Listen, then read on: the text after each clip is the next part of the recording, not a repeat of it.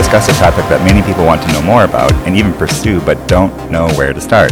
The prospect feels exciting yet daunting, and yet what about that risk? The topic is financial planning and investments. My guest today is Matt Wilcox, an investment advisor representative from Central Financial Group. An Iowa native and graduate of Iowa State University, Matt's enjoyed a career in the mortgage industry and financial services since 2005, long enough to understand that the most important component of financial planning is the people doing it. Matt, welcome to Northgate Cafe. Thanks for having me.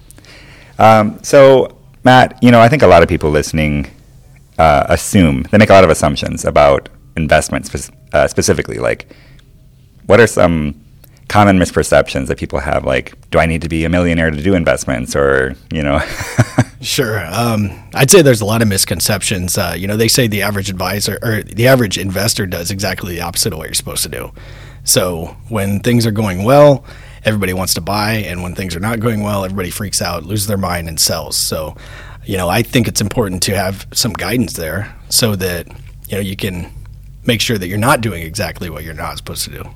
Yeah, absolutely. I think the question there especially is, do you have to have a lot of money to invest? Because I think that if we're looking at the average person listening here. Well, no. I mean, people don't have to have a lot of money to start investing. I think, they say start early and often, and I wish I could turn back the clocks and actually get in earlier when I was younger. When I was in my 20s, I remember I sat down with a financial advisor, and I thought, I'm not going to do what this guy thinks. I got other things that I want to do, and had I listened to him, I'd probably be sitting in a lot better position than I am right now. So, no, you can start early, you can start often. You can start investing for tiny amounts of money. So that is a common misconception there. Absolutely. I remember when how old was I? I was like 19, and I had a friend approach me who knew about investments and such, and he's like, and at the time I lived in Panama, and he's like, David, invest in property here. I was like, I had some money, and back then I could have afforded to buy a property on the beach even, because it was so cheap. And I'm like, I don't want to spend my money on that. And then what happened? 5-6 years later, Panama boomed, and that property was worth millions of dollars. And I'm like, no. If we all just had a crystal ball, right? I know. So, like, how do you? I guess that's the thing that gets people a little bit like, I don't even know where to start. Like, where do you start? How do you know what to do? How do you help people? Well, I take a little bit different approach to it. I mean, I kind of have the idea that I only know what I know, and I run my practice with my wife, and we just kind of take an approach to it that we just know enough to be dangerous in certain areas, and then we find people. So I really look at myself as kind of a general manager or coach. I just put the right people in the right positions. The way we run our practices, I don't feel like you can be the client-facing guy and the person making all the investment choices. So a lot of that stuff we shop out to somebody else that has, I feel like if you're sitting talking to a client, you can't be the guy pulling the strings, making all the investment choices, because the market's going all day long. While I'm sitting and talking to clients, building plans for them, doing service for their accounts, stuff like that. So as far as getting started, I feel like you need to find somebody that has a good reputation and that has a good personality that fits with you, and go from there. Mm-hmm. So you mentioned, not doing both things. What would be some specific reasons for that? Is it because actually investing and being aware of the market, you need to have someone who's focused in on that, or? That's the way I look at it. Now, there's people that think they can do both, and there's people that do. This is more my opinion than anything, but I just feel like, stay in your lane, do what you do best. And just personally, I don't want to be the guy that's picking stocks, picking bonds for people. I actually just find somebody that's good at that and that I know is looking out for it all the time, and that's what they do. They do all the research. They, do their due diligence, and I just do my due diligence on those people and on their reputations and on their track history and stuff like that. And if they're not doing what they're supposed to be doing, I can always fire them and go work with somebody else. Mm-hmm. So, I mean, in a way, though, then, is it more that what you're doing to kind of get people started is to assess where they're at, look at their personal portfolio, their assets, and give advice? Or what would you say Yeah, I'd say that's really accurate. So we take an approach that's really service-based, and then we combine that with technology and systems. So I think with all the technology out there right now, there's a lot of stuff that can really help us do better. And so we use software on a lot of stuff to make sure that we're hitting all of our clients' goals and objectives. Because one thing that we really don't like is that there's no cookie-cutter plans out there. So your plan's not going to be the same as your neighbor's. And so we need to make sure that we customize it to you and your goals. So we use software that helps us say, okay, here's your goals and objectives. Here's what kind of assets we're working with. Here's how much we're putting towards those goals. Inflation, pretty much anything that can impact your financial future, we can look at it and account for it, at least within a margin of error. And then, I let Andrea do a lot of the customer service part of it. So the combination of the two of us in investments, insurance, anything that can impact your financial future, we can account for it. Yeah, so you really are doing like a full analysis of where people are at. And recently I was talking with someone who does taxes, and she was talking about how people are sometimes embarrassed to come and show the mess of their paperwork, so as they file for their taxes. And she's like, well, that's my role, that's my job, is to help organize your mess for the IRS. So I think perhaps one of the roadblocks that people might have in investments is they might feel like, well, I don't know if I have what it takes to actually do this. And yeah, that's a good point. We find clients that do have some resistance to working with somebody because they are embarrassed about their situation. And, we always tell them, like, hey, guys, it's just numbers to us. You've already made the first step, which is coming to see us in the first place. So you're already doing better than a lot of the other people that don't have an advisor. So I just look at it as it's something that they need to overcome, and it's not that big of a deal. It's just numbers to us. We'll end up plugging them into a plan, and if the situation doesn't look great, you'll at least know. If the situation looks great, you'll know. So it's just taking that first step and sitting down with somebody and talking about what you're trying to do is the most important. Absolutely. And, I think a lot of it, too, would be trust. Who do you trust with your money, your future? How do you pick that person? What are some things that you and Andrea do that really makes people feel comfortable? Well, I just think it's doing what you say you're going to do. And on top of that, it's almost all of our business comes from word of mouth, from referrals. We haven't done as much on, the marketing side or ads and stuff like that. It's really just people bring people to us because we've done a great job for them, and we do what we say we're going to do. That's the bottom line right there, right? Is people can trust you, that you're going to follow through. I feel like there's different stages of life, right? And so I'm at the stage right now where I'm a career person. I have a family. I have 4 kids. I'm not yet even near retirement age. And I think a lot of times people, around my age are like, invest. It's like it's there. You think about it, but you don't necessarily. It's not at the forefront. And then, is there ever a time where it's too late to invest, or? Well, we talked about the early and often thing, but I don't think there's ever a time where it's too late. I mean, I've had people where clients sat down with me and they cried because they knew they were really in a dire situation. So I would like to say no, because I do financial advice for people and I want them to invest their money. Well, let's change the framework of that question then. When would be ideal, for people to, at what stage of life should they really actively be looking to start doing investments? Well, again, I think early and often is important, but I get people that have had situations happen, life happen, where, they got a divorce, they lost a bunch of their assets, or, something happened to where they weren't able to save. So I guess one thing we can maybe talk about is, for example, like when people are starting to hone in and get to like age 50 or so, that's kind of a sweet spot for planning, when it's like, okay, you've acquired some assets because you've been working. We can start to think about, you might be 10 to 15 years out from your exit. So it might be time to think about things like, how do I protect my assets, like long-term care, stuff like that. You might be young enough that you can still get some of those things through underwriting, but you might not be too old to where they're too expensive. So there is a little bit of a sweet spot in there that is important. I think usually 50 is kind of important. But again, the earlier you start saving for investments, the better. Why is 50 important? I just think it's kind of that sweet spot where, and I'm kind of talking on the insurance side of things, because there's products that can protect the assets that you've built, whether that's life insurance, long-term care type of product, or a hybrid. But if age 50 is when we really start telling people to start looking for that, so they're not paying for it too early, but they're still typically old enough or young enough to where their health is good still, so they can get through underwriting through an insurance company where they're like, okay, we'll take you on at this rate, and it's not still so expensive that you can't afford it or it's cost prohibitive. Yeah, that makes sense. You mentioned long-term care, and I mean, most people in their 30s, 20s, that's not even I would say, a thought. I don't think about it. And even people that are older think that it's not going to happen to them, but the statistics are there. I mean, people that are above age 70, it's like 1 out of 2 of you is probably going to use it at some point.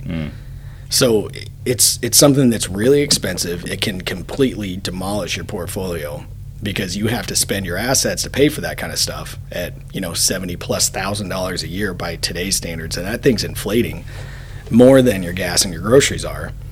So it's just something that's, if people don't plan for it, it can actually derail your entire plan. Yeah. Wow. Yeah. And that's the thing, is I think that we oftentimes don't think ahead, and then sometimes we feel it's too late. And so kind of what I'm hearing you say is start thinking ahead, talk to the right people, but at the same time, it may or may not be too late. There's always a way to think outside the box and come up with a solution if you waited or delayed on some of these things. Yeah, I'd say that's accurate.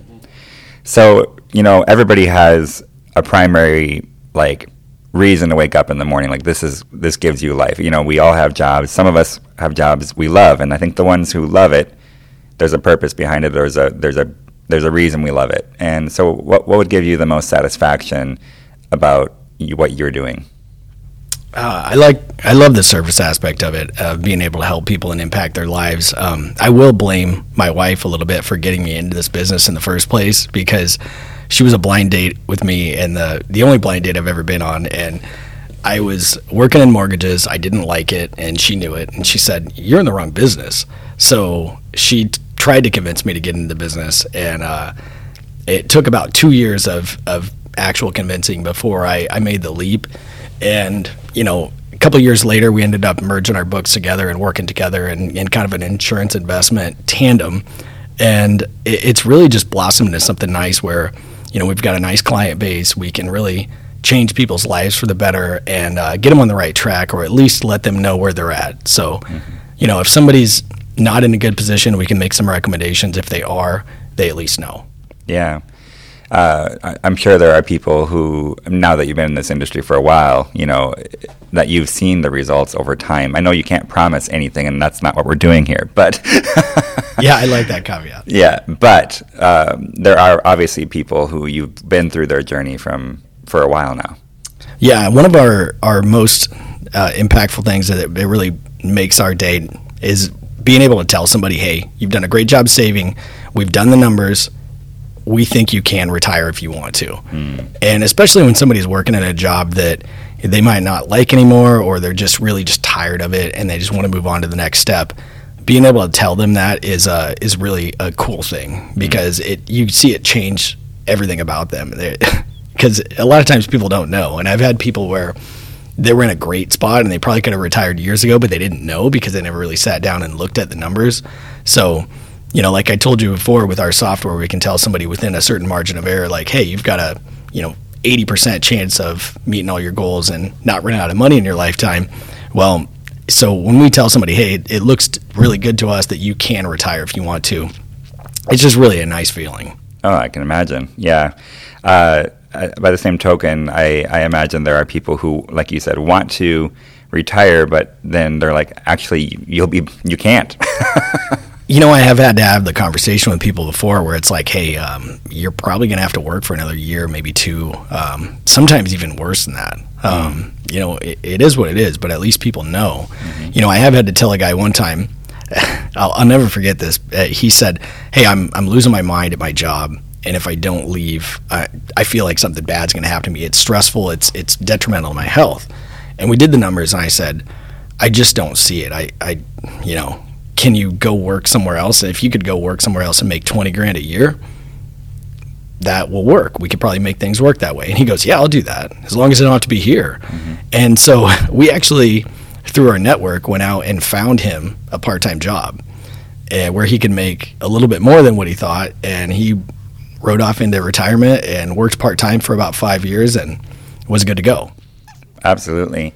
You know, one of the things too that many people, obviously no one is really prepared for when there's a family death or ready to inherit something. I mean, it's not like most people aren't there waiting for their loved one to pass on so they can inherit their money. You know, it's a shock. It's an aftermath of that. But yet sometimes there are situations where people receive quite a bit of money and at once, and then what do you do with that all of a sudden? And have you run into those kind of situations? Yeah, it actually happens quite a bit. And the family death thing is something this is where my wife really shines. She comes in and really takes control of everything that the client needs as far as paperwork goes, just consoling them, letting them know where things need to be happening and how things go. But yeah, sometimes people inherit a large block of money and they're not ready for it. We've had clients that, you know, were essentially on Medicaid and received large sums of money from their family, and it's completely game changing. And then we have to sit down and do some planning. So, you know, when you go from having very little to having a lot, everything's different, and your views on money are probably a little bit different than somebody that's already had money before. So it takes a little bit of discipline and planning for us, you know, because it's difficult when somebody inherits a bunch of money and all of a sudden they're like, you know, wow, I can go out and totally spend all this. And a lot of times they want to. I mean, we've had people where I had to have hard conversations with them, like, hey, you're going to be out of money in 10 years if you keep doing what you're doing. And so it just, you know, takes a different eye on things. We plug things in, make sure that it makes sense, and sometimes you do have to have some hard conversations with people. Yeah, I can imagine. And, you know, you mentioned Andrea a few times, and I think that's one of the things that makes you guys very unique, is that it really is a husband and wife duo.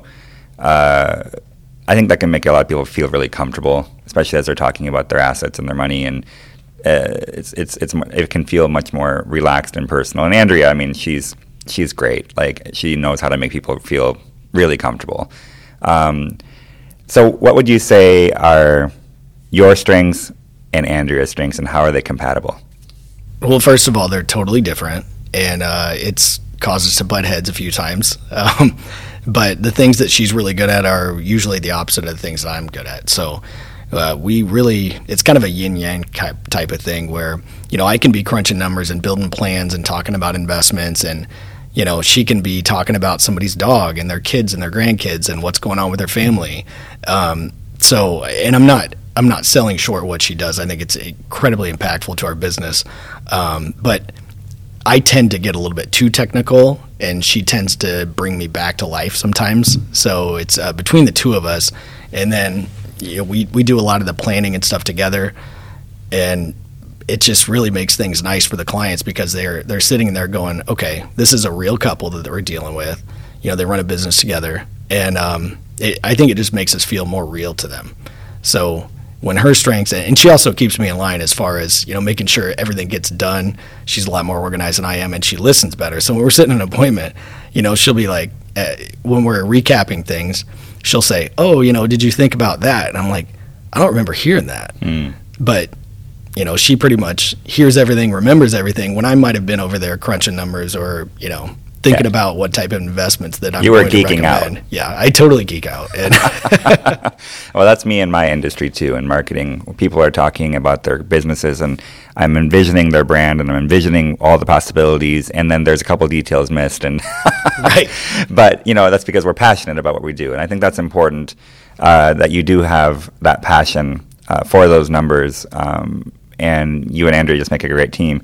We've talked a few times about the journey. And, you know, oftentimes financial planning and investments, it's the long haul approach. It's not instant.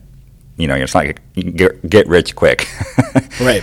It's more about like protecting your future and ensuring it in a sense. Do you have anything to say along those lines, as people are, I think oftentimes people have a misperception on how long things can take. as you're with them in that journey? Sure. Well, I think, first of all, people are living longer than they've ever lived. So we have to start planning for a lot longer time frame for people as far as when they retire to when they, are potentially going to die. Now, on that same token, the market has been really crazy lately. It's been up, it's down, it's sideways. And so, we really feel like that losses are going to hurt somebody a lot more than gains help them. So especially when they move into retirement, we like to build in products or services that will help prevent those losses. So like, for example, if we might build in a stop loss to somebody's portfolio so that if the market starts tanking, we get out of the market. We shift into things that are a little bit, more safe. We might blend in some insurance products that have some guarantees built into them to help hedge their risk. So all of those things are geared towards making people last for the long haul. We might build in some products that, help for income, stuff like that, because since people are living longer, they're going to have to make sure that their money lasts longer. So, all of those things can potentially impact somebody's future, especially when they're going to possibly be retired for 30, 40 years. You mentioned ups and downs, and certainly the pandemic. I mean, that was a crazy year. Yeah. I know you can't share details, but generally speaking, how was it navigating people through that whole situation? It's a time that we've never seen before. I'd say it's a time that we've never seen before in my lifetime, or while I've been in the business, but I don't think anybody's ever seen anything like that. So, I talked about some of the partnerships I have with fund managers that help manage my clients' portfolios, and even some of them were kind of throwing their arms up going, we don't know what to expect here. I had clients calling me and saying like, hey, we think it's going to drop even half of what it's done already. And so a lot of it was just having conversations. I spent so much time on the phone with people, just calling them and saying, hey, we're making some adjustments. It's going to be okay. At least we think it's going to be okay. I can never guarantee anything when it comes to this, but just calling them and letting them know we are doing things to try to minimize your risk or try to minimize your loss. Because again, losses hurt you a lot more. So if we can shift everything away from the market, so it was kind of weird because, the market, it dropped so fast in 2020 and then it rebounded so fast. Like I don't think anybody ever expected it to. And it was kind of going against everything that, any modern economics say. So it was crazy. It was just having a lot of conversations, letting them know that, we're not just sitting on things. We're actually working to try to make things better and then just trying to figure out what's going to happen next. So fortunately, it rebounded really quickly and it's done really well up to that point. And we've seen even 2021 was great. I mean, it's a phenomenal year for returns. Yeah, no, I think it's really interesting because the pandemic is unlike anything we've ever seen before. There was really no way to analyze it wasn't like, was it 2008, right? That and that recovery took how many years on average would it take for people to recover from 2008? Yeah, it depended on how they were invested, but it took some people 4 or 5 years plus to get back to even. Mm-hmm. What a lot of people don't realize is that we talked about losses impacting you a lot more. Is that when you lose a certain amount, you got to gain more than you lost to get back to even. So a lot of people are like, oh, I lost 40%. I need 40% to get back in. Well, not to get back to even. That's not the case. Mm. You need a lot more than 40%. So that's one of the big misconceptions is about loss versus gain is that, if you can avoid that major meltdown loss, you don't have to gain nearly as much back to get it back. Absolutely. Well, certainly anyone looking to invest, financial planning, estate planning, insurance, so on and so forth. These are all things that really matter. We don't often. Some people don't often think about them. Some people think about them all the time. As Matt has said, start now. Don't delay. If you're looking for a place to get the help you need, get some advice, I can definitely recommend Matt and Andrea. And I appreciate that. Yeah, so you can find them. Your website is mattandandreawilcox.com, correct? Yes. Yes, so you can find them on mattandandreawilcox.com, folks. I had to think about it for a second. I'm like, is that right? Yeah, exactly. It's just as simple as having a conversation. And I think that's the thing. Even in my industry, in marketing, people come to us because they don't know what to do in marketing. Right. They're like, I think my brand's okay, but I don't know. Or our website, is it dated or not dated? What is SEO anyway? And we navigate them through what is SEO? Where is your SEO at? Or social media marketing, what works, what doesn't work, consumer psychology. And these are all things that most people don't think about every day. I don't think about your industry and what you do every day. I don't want to think about it. And I think that's where a lot of people are. I want to have the results and the benefits, but I don't want to have to think about all the possibilities, like doing my taxes. I don't want to do my taxes. So I appreciate people like you who take the time to dive in, and really it is a service to help people secure their futures. Matt, thank you so much for coming. We really appreciate it, and we look forward to maybe having Andrea here next time. Sounds good. Thanks for having me. And thanks for listening, everyone.